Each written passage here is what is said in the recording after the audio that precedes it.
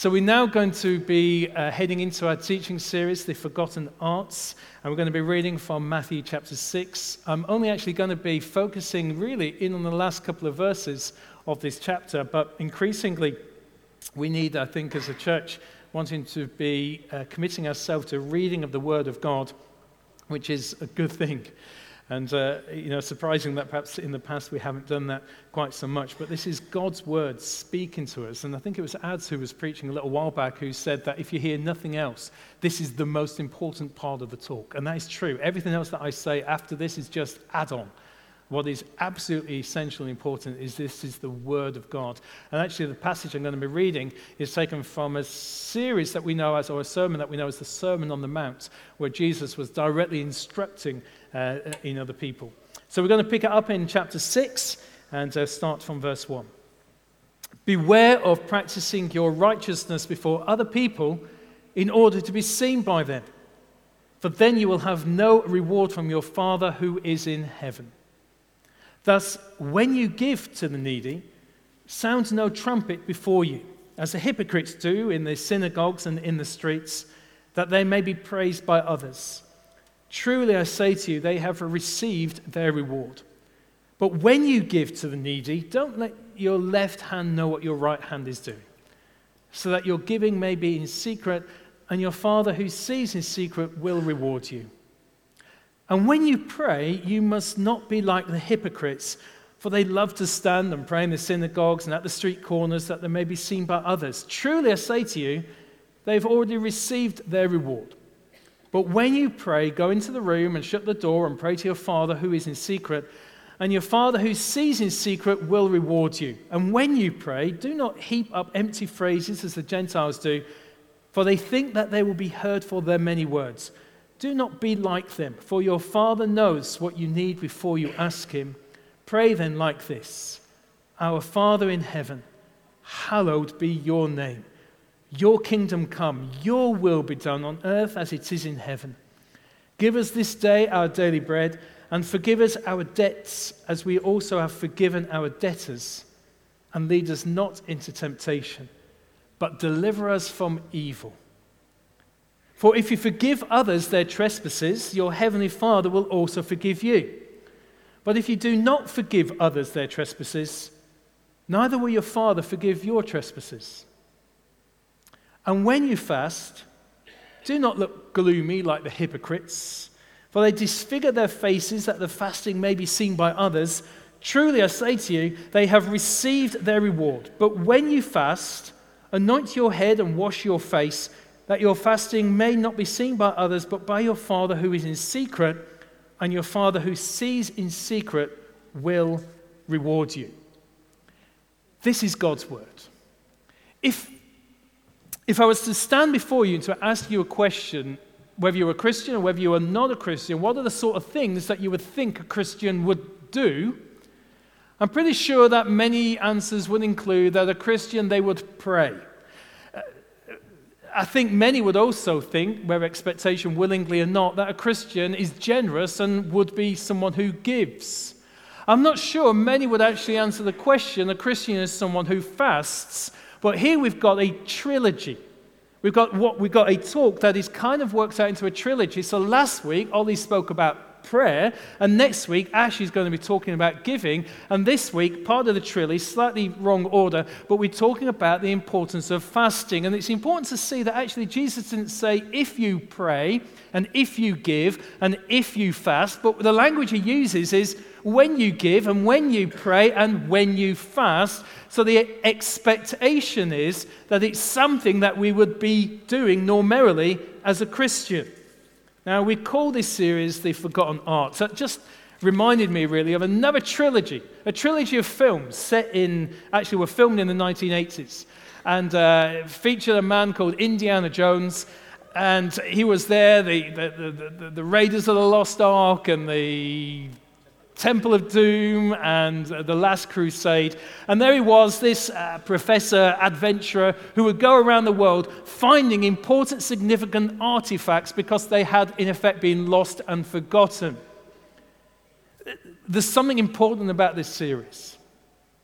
The importance is this, that there's some things that we have lost the importance and forgotten the importance of, maybe within our own spiritual life, that we need to be bringing back, bringing to life once again. Now, I know partly the danger, and I can look back and very much be a part of the blame to this, is that, you go for church and you set up church and we dismiss all that stuff which looks religious and we don't like that, and let's get rid of that and discard it because, hey, we can be cool and we can trendy, we can do this and we can go for this and we don't want it. But by doing that, actually what we've ended up doing is perhaps discarding some really important things. That our forefathers, that those who have gone before us have said, look, if you want to get right with God, if you want your relationship good with God, if you want to be on fire with God, then actually put some of this fuel into your life. Things like Sabbath and solitude and Scripture. Put these things into your life because they're going to act like fuel. Now, we've finally, after many years, we've installed a log burner into our house, and I'm trying to learn the art of lighting a log burner fire. Okay, because on occasions, smoke has billowed out and filled our room, which isn't ideal. Now, it's how I light it, I've been told. It's complicated because we have a big pipe that goes outside and there's cold air and there's hot air, and there's some scientific reason why the hot air and the cold air and the clash. And what happens is that we put a load of kindling and firelighters and it goes off and it looks great. We close the door and wow, it's really taken, and then suddenly it just drops dead. Why? Because there's no oxygen in there keeping the thing alive. And if you can catch it just beforehand, open the door and the smoke doesn't come out, suddenly this what looks dead, suddenly whoa, bursts into flame again. I'm learning the art of how to light a fire. It's a forgotten art. Okay? But the important thing is, look, that fire needs oxygen. If I was to ask a question, what's your spiritual life like? Who's kind of, if you're honest, rhetorically honest, saying, do you know what, my Christian life is a bit boring, a bit dull, a bit empty. It's not what it was. It's not what I would want it to be. How do we add oxygen? Well, the good news is that Holy Spirit is wanting to help ignite that relationship. Okay? But the thing is, onto the fire, kindle will only last so long. It burns up quickly. A lot of heat to start with, but then what you need to have, for what I understand, you need to have proper fuel on the fire that is going to last. And it's like we're taking this log and we're putting it on, and we're taking the log of prayer and we're putting it on, and we're taking the log of giving because it benefits us. We're taking the log of solitude, and we're taking the log of Scripture, and we're taking the log of fasting, because these are things that actually, if we take them and add them into the fire, guess what? They're going to add fuel to us, and that is going to have a major impact upon our spiritual life with God. If all we've done is replace our spiritual life with turning up here on a Sunday, then we have missed it. Okay, this isn't it. This is just an outworking of what happens the rest of the week. So as we come and gather and we worship and we celebrate together, it's just an outworking of the joy and the sustenance that we found in God during the week. We need to be fueling that, and if we're not, hey, walk with me on this, that we need to see how we can fuel our relationship with God. So that's why this series exists. And this week we're looking at the forgotten art of fasting. Why is it forgotten? John Wesley, a major figure in the Christian world in the 18th century, founder of the Methodist movement, said this, some have exalted religious fasting beyond all scriptures and reason, and others have utterly discarded it. If you were guilty of one or the other, which would it be? Who here would be guilty, of exalting religious fasting beyond all scriptures and reason? Not that many. Who here would perhaps have the evidence against you to be found guilty of perhaps utterly discarding the importance of fasting? If I'm being honest, if it's one or the other, it's definitely that one. I don't think there's any evidence for the former, but there certainly is of the latter. And it's out of vogue, but maybe it's making a bit of a comeback. Why is fasting out of vogue? Possibly because of the bad reputation that fasting got in the Middle Ages, when people got so ascetic and severe and very religious about it, that they got, no, we've got to do this, and they were overzealous and over-religious about it. It got a bad reputation, and sometimes when there's a bad thing that happens over here, the knee-jerk reaction is actually to go the exact opposite. Maybe that explains it. Also, maybe the culture in which we're growing in has convinced us that we all need 3 meals a day and at least 5 vegetables, and if we don't, then we're all going to die. Now, the truth is, that might be truth. If we don't have food, then we will die, but not usually within the first day. It is a myth. Or maybe it's a myth that we've bought. But when we're talking about fasting, and it usually does involve abstaining from food, it's abstaining from food for a certain period of time for a spiritual purpose. Now, there's different types. You'll be aware that if you're familiar with the Bible, different types of fasting where people have willingly abstained from food. Now, the most common one, I guess we could refer to it as the normal fast. Can you give me an example? If I was to say in the Bible of someone fasting, you would say Daniel. Great, we're going to come to Daniel in a moment. Who else? Jesus. Okay, where was Jesus when he fasted? Okay, out into the desert, into the wilderness. That is, I would say, is considered to be the normal fast. To be fair, it was extended 40 days. Okay, it's a long, but he was still drinking water, didn't liquidate his food. Okay, he was having drinks. Somebody, shouted down and was at Central, "Can we have soup?" No, soup is just a liquidated 3-course meal. Okay, that's not really the heart behind fasting. But actually, it's kind of like, he's saying, I'm going without food for an extended period of time, whether that's 1 day, 3 days, 7 days, 21 days, 40 days. I'm going without that. When Jesus, interestingly, I love just kind of the subtlety of this. It says that Jesus went into the wilderness, was led by the Spirit, and came out of the wilderness in the power of the Spirit. Just that time that he had with the Father, during that prayer and during that fasting, he came out prepared for the ministry that was ahead, filled with the Holy Spirit, empowered by him. So there's the normal fast, and there is the absolute fast, which would also exclude water. There's biblical examples of this. You got Paul when he met Jesus, who was on the road heading off to Damascus in order to persecute Christians. He had this blinding encounter with Jesus and a total conversion, and it says that he went away and for 3 days he had a total fast where he didn't have drink or any water. Other examples in the Old Testament, some of you may reference Queen Esther.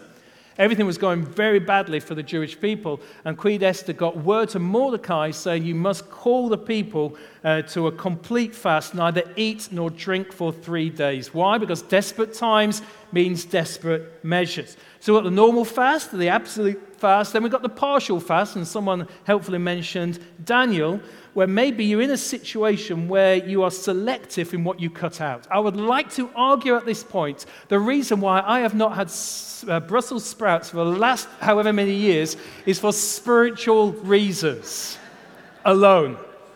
I have cut them out because I have felt closer to God as a result of not eating those sprouts. Daniel, it says of him, that I ate no delicacies, no meat or wine for 3 weeks. So he kind of, in effect, he did dry January and veganuary all at the same time. So normal, absolute, partial, and then there's a public fast. Some of you will know Jewish history, will know of the Day of Atonement, where people would be coming before God for sorrow and affliction for sins, and they were called to fast. But there's other instances, like in the prophecy or the book of Joel, where it says, blow the trumpet in Zion, sanctify a fast, call a solemn assembly to gather all the people. Some of you might know the story of Jonah, who went to Nineveh to call the people to repentance. They heard the message, they repented, and as a result of that, there was a corporate fast that all the people and the animals, brackets I'm assuming not by choice, okay, all the people entered into a fast. The story of Jehoshaphat, which has been particularly important for Belinda and myself in recent year, is that we're in this situation where there was Jehoshaphat and the people had the enemy coming against them. They were absolutely, the backs were up against the wall, and it says to them that they called the people together, men, women, and children, to come together to pray and to fast. Desperate times calls for desperate measures. So there's examples in the Bible of fasting before they came before God, for repentance, for grieving over sickness, for mourning over death, for protection and for victory, for showing solidarity with the poor, and for preparation for ministry. Just like Jesus went led by the Spirit and came out in the power of the Spirit, how the Apostle Paul and Barnabas were set apart for the mission work out into, setting off onto their travels. And it says, and they gathered together and a period of prayer and fasting, they laid hands upon them and sent them out and discharged them out into the nations. So it's fair to say that the Bible is pretty clear that fasting is an important deal. But it's not that popular today. I'll tell you what, it's making a bit of a comeback. It's a forgotten art. We need to go out searching. We need to go out and find and to discover and for me to rediscover stuff that maybe we didn't fully appreciate, but now we are beginning to appreciate the value and the importance of it. Now, I started off by reading Jesus' Sermon on the Mount, his teaching to the people. And so, even though it's not an obligation or a command, the expectation is that a Christian would be giving, and a Christian would be praying, and the Christian would be fasting. It says, when you fast. Assumption is that you will be fasting. What I love about the story of the Sermon on the Mount, when you read it, is that Jesus didn't lessen. He didn't lower the bar. If you read it, he actually raised the bar on many occasions. So Jesus said, do you know how it says don't commit murder? I say, don't even just not commit murder, right? But don't even get angry with your brother. The bar was set here, and Jesus said, no, the bar is higher than that. And then he said, do you know how it says don't commit adultery? Guess what? Don't even look lustfully at someone. He raised the bar. So Jesus, in this, he isn't lowering the bar for generosity and giving, he's increasing it. He isn't lowering the bar when it comes to praying, he's increasing it. When it comes to, he's not lowering the bar of fasting, he's actually saying, no, look, I'm increasing. Don't do it to go and show. This isn't about them, this is about you ultimately in your relationship with God. It's Martin Luther who said, he didn't come to despise fasting or reject fasting, he came to restore it. And I guess there's a part of that is a restoration of it that I'm speaking to myself, and hopefully you're listening in on the conversation I'm having with myself. Is a discovery or rediscovery of some arts here, forgotten arts, which are actually going to help me. Just like praying helps me, to be honest, giving helps me. Fasting is going to help me. But it's ultimately not about me. It's an act of worship. Number one reason for fasting is that it takes the focus off me and puts it back onto God. So we're not trying to fast in order to get God's attention and get him to do what we want, because that, to be honest, would be much more like a hunger strike. It's part of worship. Focus my mind on him. Fasting is primarily not about getting greater depths of intercessory prayer, although it will help. And it's not primarily about getting ourselves right before God and getting pure before God, although it does. And it's not primarily about receiving power, although we can. The number one purpose for why fasting is ultimately to stand before God in the presence of God. Spurgeon, we've already quoted Wesley and Luther, and I'll quote Spurgeon. He said some interesting things. One of my favorite things of Spurgeon, who was the preacher, he said, growing a beard is a habit most natural, scriptural, manly, and beneficial. So well done. Well done if you have a beard. Okay. More importantly, he said other things. He said this, our seasons of prayer and fasting at the tabernacle, which was the church that he led, have been high days indeed. Never has heaven's gate stood wider. Never have our hearts been nearer the sensual glory. So the primary reason why we are fasting is it gets us more into the presence and the glory of God. So it's not about our success in prayer. It's not about release of power. It's not about getting greater understanding and revelation. It's about putting God first and central. Wesley, again, said this, first, let it be done unto the Lord with our eyes singly fixed on him. Let our intention herein be this, and this alone, to glorify our Father in heaven. It's John Wesley. See, fasting is an intentional decision on my part to say, do you know what? I am putting something, a non-essential, that currently takes precedent in my life to one side, and I'm putting God front and center. I'm putting God ahead of food. I'm putting God ahead of other things that distract. Now, I think at this point, it's really worth just taking a sideways step. Because some people say, is it only about food? In the Bible, often, mainly, it is in connection with food. But I think it's absolutely legitimate to say, do you know what, there's other things into our life that we can stop and fast from in order to give our attention wholly unto God. Things like social media, intentional periods where we switch off from all those social media sites and give that time over to being with God? Or what about messaging on WhatsApp and discovering and rediscovering the forgotten art of turning off your iPhone? Do you know where the button is? Do you know how to do it? Do you remember? Because it's like, because our life, it can be so easily consumed by, you've been praying, and then suddenly you get a message, you go, oh yeah, Lord, you've got my heart, I'm fully devoted, bing, bing, someone's having toast. Lovely. And Lord, I'm totally uninterrupted, and bing, bing, and you're reading this, and suddenly it's like, no, I'm switching off from that. Why? Because I'm intentionally moving away from something that is non-essential, that takes precedence in my life, and letting it go in order to focus in on what is more important. Social media, messaging, WhatsApp. How do we step out of our consumer society? Richard Foster, in his Celebration of Discipline, he suggests that we need to do this. How? By spending time with some of Christ's favorites, the broken, the bruised, the dispossessed. Not to preach, but to learn. Gandhi said this: we need times when we're amongst those who live an eternal compulsory fast. We're going to learn. How do you step out of the culture in which we're living in, this consumer-driven society? We need to purposefully, deliberately, intentionally step out of that and place ourselves into another context.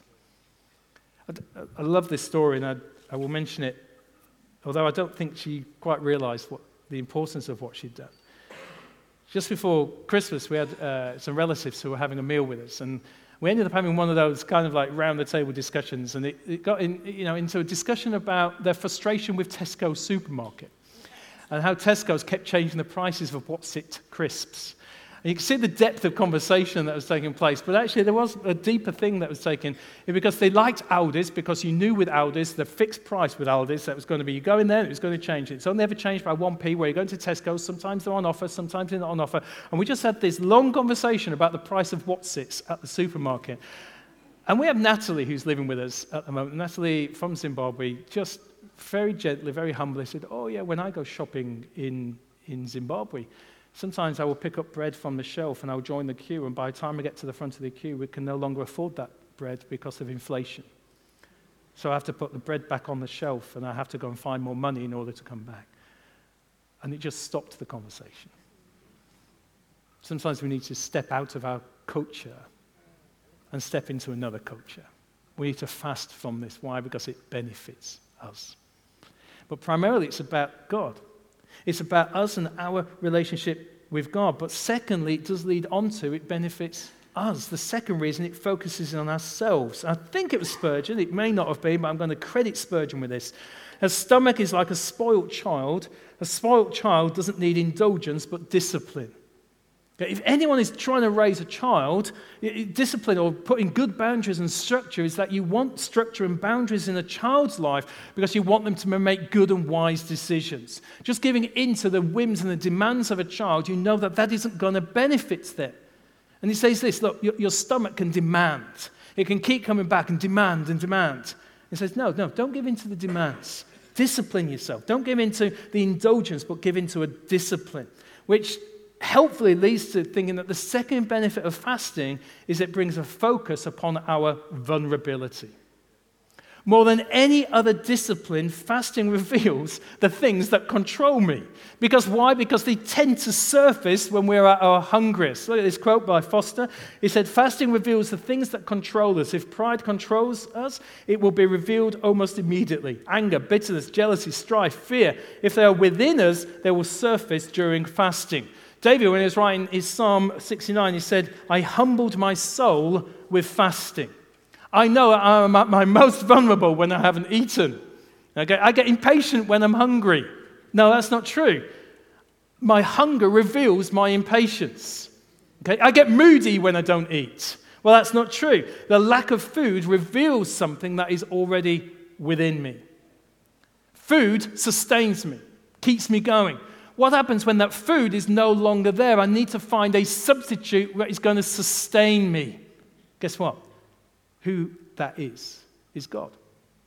So it's not so much fasting from food, but feasting on the Word of God.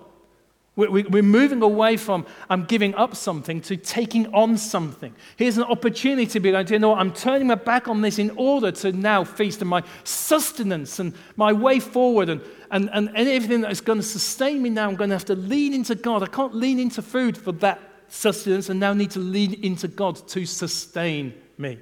That's why I need to wash my hair and clean my teeth and everything else that Jesus kind of hinted at. We need to do that. Why? Because we're leaning into God to be the one who is sustaining us during this period of time. So the focus shifts onto us. Fasting is firstly about God, and the focus shifts onto us because being in his presence always changes us. Our Father in heaven, it's incredible. Our Father in heaven wants to be with us. It's the greatest thing.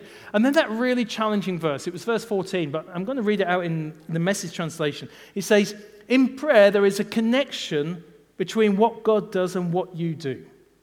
You can't get forgiveness from God, for instance, without also forgiving others.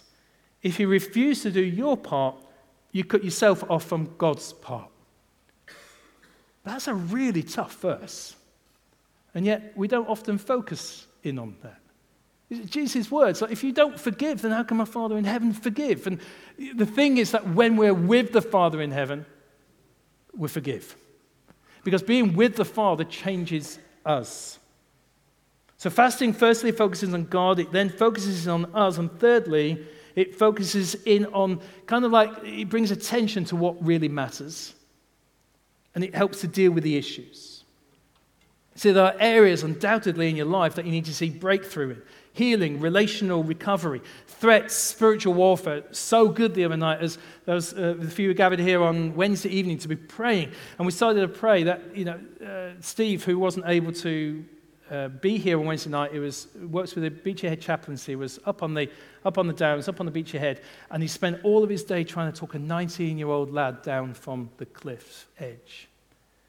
What is going to change it? And we spent a long time on Wednesday night praying for breakthrough, praying for a breakthrough. God, we cannot do this. I don't want people to come to Eastbourne just because they want to end life. I want them to come to Eastbourne in order to discover life. But what is going to change that? Jesus, he'd gone up to a mountain, and he had quite an impactful time, Mount of Transfiguration, where he met some other, amazing people, Moses and Elijah. And anyway, he came down from this mountain, and as he came down, his disciples, who had been practicing some stuff, came down on the mountain, and there'd been someone whose child had been oppressed by an evil spirit. And the disciples had gone in to say, I can do this, and I can do this, and they all stepped in, and no one could release this evil spirit from this child until Jesus came along, and Jesus did and dealt with it. And then the disciples afterwards said, Jesus, what was the difference between you doing it and us doing it?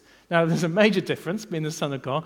But the other difference was this, that he said, all this thing, and it's actually not in the ESV translation that we would usually use here on a Sunday. In many other translations, it says, this can only be removed by prayer and fasting.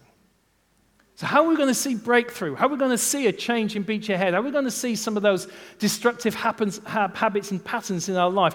It's not just prayer alone, it's prayer and fasting. John Tyson, in his commentary, said this: the power is not in the practice. The practice is a portal to the person. I love that. The practice is a portal to the person. The person has the power, and that person is Jesus. Fasting is one of those doors that if you don't go through it, you don't get the power. And that's where we've gone full circle. If it gets us back to Jesus, only Jesus can deliver us from evil. Only Jesus can break the darkness over the downs. Only Jesus can break destructive patterns in our life. One of the portals of getting closer to Jesus is through fasting. And why wouldn't we want to do that? It's not an obligation thing.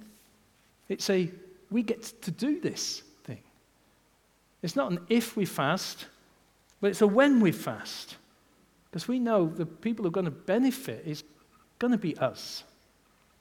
Now, that's going to be a commitment. That's going to be an intentional thing. And maybe me, just by opening this up now, is shifting some of our thinking from an if to a when. Not an if, but to a when. And if it's shifted to a when, is how are you practically going to go about doing that? Because you need to set that up. If you think it's a prolonged, extended period of fasting, then you need to be practical about that. Helpfully, Richard Foster, he said this. Some practical advice. He gives practical advice on how to do 24-hour fast, how to do 36 hours, how to go from 3 to 7 days. Just for your encouragement, He says the sweet spot for fasting is usually between day 7 and 21. Okay? So if you're on day 6 right now, keep going. You're about to hit the sweet spot. Beautiful. Very practical. I love this. Okay. He says, before commencing on an extended fast, I'm sure he doesn't talk like that, some are tempted to eat a good deal to stock up. I would be that person. Okay, I would be preloading. Okay, I ate on the way here back from Central just in case the Lord called me to an extended fast. Okay, he says this is most unwise, which is probably true. Okay, then he goes on to say, if the last meal is fresh fruit and vegetable, you shall have no difficulty with constipation. I think it's that sort of helpful advice that we need to be reading and listening to. Seriously, because it's not practical. Because if we're going to shift from an if to a when, we need to have an understanding of how do we move into doing that. And this is going to be for us, and it's going to benefit us, and it's going to benefit this area, but it's not primarily about that. Ultimately, it's about going through a portal into the presence of Jesus.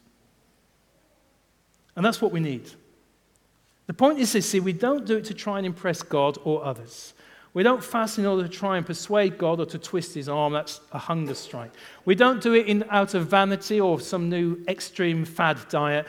We do it because we want to be with Jesus, and that's the purpose. Yes, the power may come and the prophecy may come and his purposes may be revealed.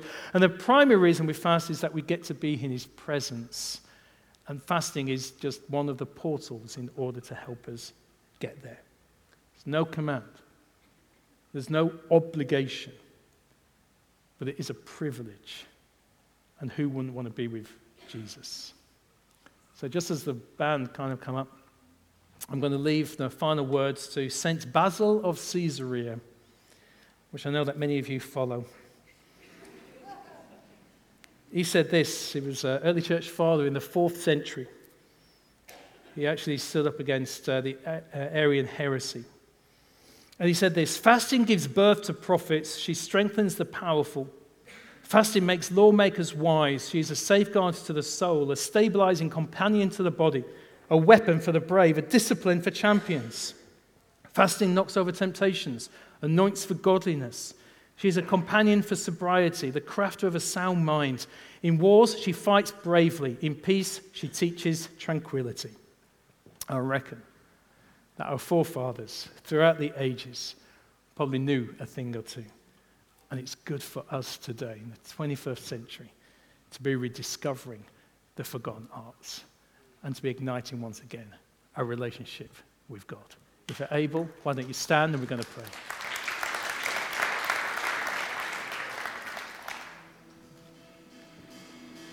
In fact, I'm going to let you pray. Because some of you have moved from an if to a when. And the easiest thing would be to walk out of here, go and have a biscuit, and move on and carry on life. But for some, you need to oxygenate your Christian faith once again. You need to come and refuel. And one of the means by which we do that might be through the portal of fasting. So when you fast. So Father, we come before you now. Lord, if you're dealing with stuff in our heart, I pray that you will. I pray that many of us will shift from an if to a when, and you will put a desire within us to say, do you know what? We're going to do this. And we're going to celebrate this discipline in our life because we want to get to be with Jesus more. So why don't you just spend a moment before Rich and Ellie lead us into our final song, just for you personally, just to be responding before God right now.